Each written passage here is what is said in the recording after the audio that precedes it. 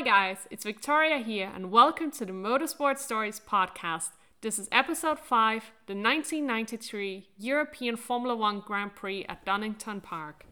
If you're into races with a lot of pit stops, legendary drives and last but not least Sonic the Hedgehog, this episode covering the 1993 European Formula 1 Grand Prix at Donington will be right up your street. So if you're not yet familiar with this Grand Prix, I will just give you a quick overview. First of all, this is the first and only Formula 1 Grand Prix to ever take place on this track. So if you're not yet familiar with this race, I'll just give you a quick overview. First of all, this is the first and only Formula 1 Grand Prix to ever take place at this teeny tiny track at Donington. Secondly, Ayrton Senna raced to victory in this chaotic race and it's known to be his most legendary drive. Last but not least, Senna was handed this Sonic the Hedgehog trophy since the Grand Prix was sponsored by Sega, and we will look into this a little bit further as it is a very interesting story. First of all, we'll just have a quick look at the history of the racetrack here at Donington. This racetrack is located near Derby in England and it's tiny, it's only 2.5 miles long. For comparison, Monaco is a little bit shorter, it's 2 miles long. This was the one and only Formula 1 race to take place on the Donington track. However, fun fact, it is actually the oldest motorsport circuit in the UK that's still in operation, at least if we trust the information on their website. So the track used to be part of the Donington Hall estate, and if you see pictures from the track, you'll still see the picturesque manor in the background. The track was first used for motorsport in 1931 and it was in use up until the outbreak of World War II, during which the place was actually repurposed as a military vehicle depot. In 1971, the track was purchased by businessman Tom Wheatcroft for around £100,000 and he spent the next years renovating and extending the track. But by the time of the Grand Prix in 1993, the track was still known to be really narrow and hard to overtake on. Wheatcroft had been dreaming about bringing the track back to its past glory for many years, as he used to live near the track as a kid where he would bike the 30 miles there and back to go see the races.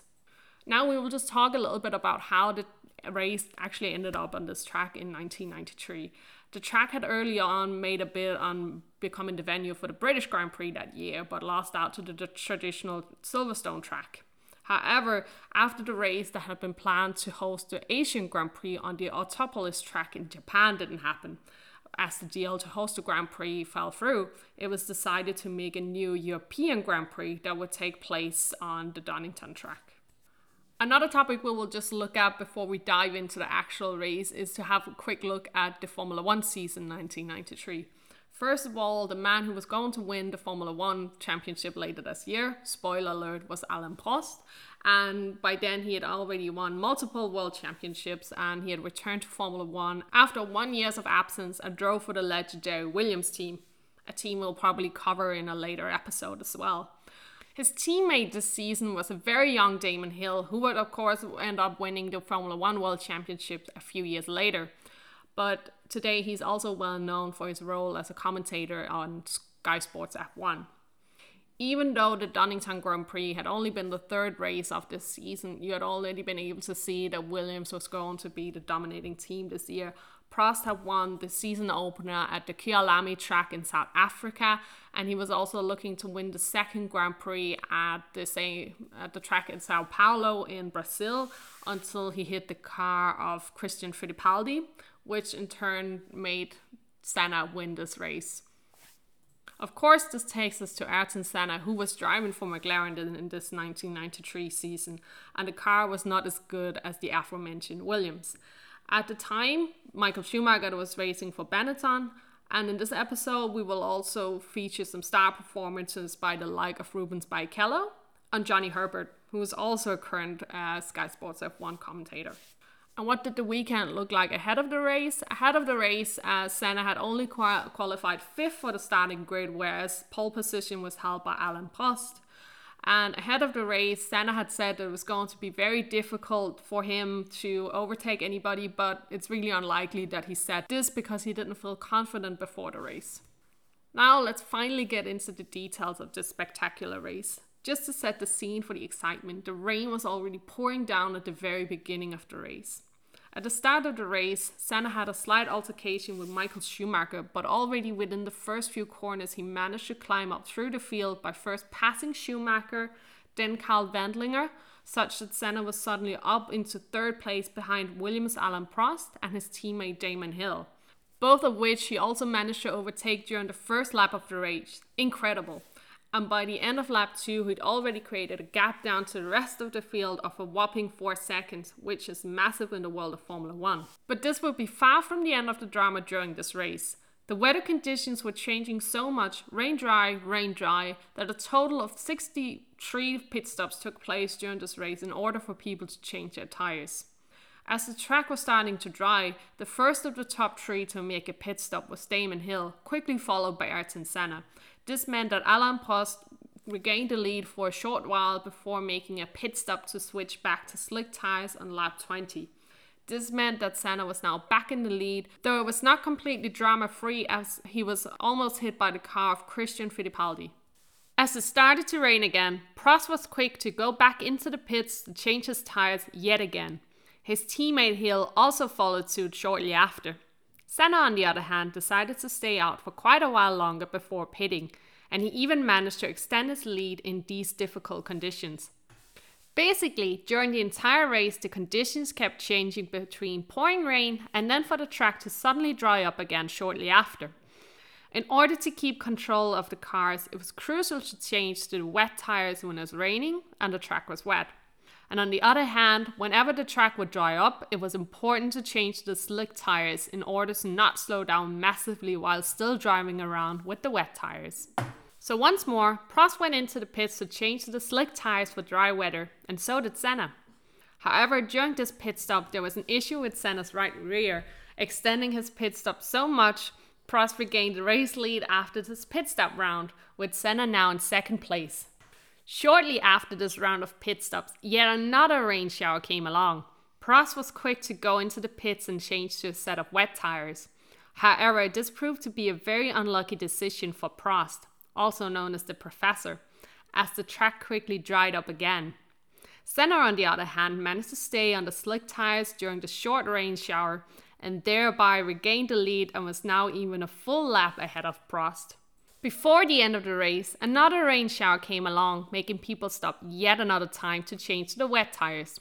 So had also been the intention of Ayrton Senna, but as he came into the pit lane, his pit crew were not ready for him, so he just had to drive through the pit lane and rejoin the track. What was even more funny about this incident is that due to the way the track at Donington is built and the shortness of the pit lane, during this lap, Senna was actually able to set the fastest lap of the whole race and even the track record. With Senna being a lap ahead of everyone at this point, he did eventually go back into the pits to finally get wet tyres on his car. In doing so, Damon Hill, who was to end up as number 2 in the race, actually managed to bring himself onto the same lap as Senna, even though he's still miles away. Senna was helped to victory by his excellent judgment of the weather conditions as well as his remarkable driving skills in the wet.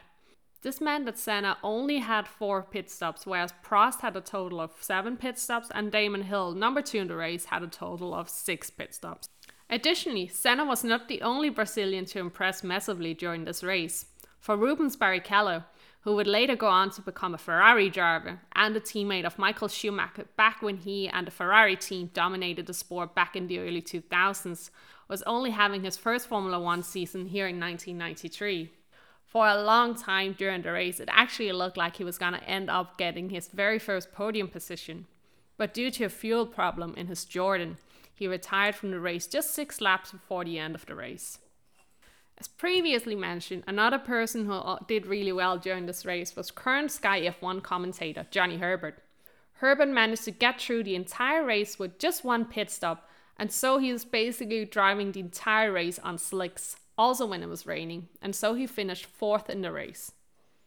During the press conference after the race, Senna was lauded for his great race and ability to drive in the rain. However, he just commented that it had been easy thanks to the traction control that was allowed in Formula 1 at the time. Additionally, he challenged Alain Prost, driving the superior Williams, to switch cars with him after Prost had complained about his car in the post-race press conference. In all fairness, Prost had a fairly big issue with his car that made it stall during one of his 7 pit stops, and he had also had to make an extra pit stop due to a puncture shortly after. I already mentioned in the beginning of the episode that this race was not only special because of the exciting race itself and Senna's performance. So what is up with the previously mentioned Sonic Trophy? So this Grand Prix at Donington was actually sponsored by Sega, the makers of Sonic the Hedgehog. Not only was Sega the sponsors of the race, they had also sponsored the Williams team, whose 2 drivers, Alain Prost and Damon Hill, had been the big favourites to win the race, posing for an excellent marketing opportunity for Sega, having a driver with their logo on the race suit holding a trophy looking like Sonic the Hedgehog by the end of the race. Of course, things did not go to plan as McLaren driver Ayrton Senna ended up winning the race. Still, a very iconic picture was taken of him holding the trophy above his head during the victory ceremony. However, the Sonic Trophy was not the real trophy for the race winner that Senna was handed shortly after the famous picture was taken.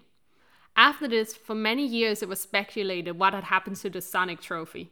Some articles came up with the theory that it certainly must have been chucked in a bin somewhere, since the McLaren team would not want to keep and display a trophy made by a company sponsoring their main rival. In 2018, on the anniversary date of the 93 Donington Grand Prix, a Twitter post was made by Grand Prix Diary featuring the iconic photo of Senna with the trophy. And sensationally, the McLaren F1 team replied to this post, showing a picture of the trophy still sitting in the back of a storage room. So not only does the trophy still exist, McLaren could also reveal that Sonic's arm can move, so it either looks like he's crying or he's proudly standing with a hand on his hip. And then, what happened after the race? As for the 1993 season, Alain Prost and his superior Williams did end up winning the championship in the 1993 season, which would also be his last season as a driver. Ayrton Senna came in as number 2 in the championship. For the 1994 season, Senna would actually end up driving for Prost's old team Williams. This 1994 season would of course be Senna's last in Formula 1, as sadly he was killed in the 1994 race at Imola, just over a year after his impressive victory at Donington. And what happened to the tiny little track in the British countryside that produced one of the most talked about Grand Prix in Formula 1 history? Eventually, the track got some new owners and a bid was made to host the British Formula 1 Grand Prix from 2010 onwards. However, these plans never materialised.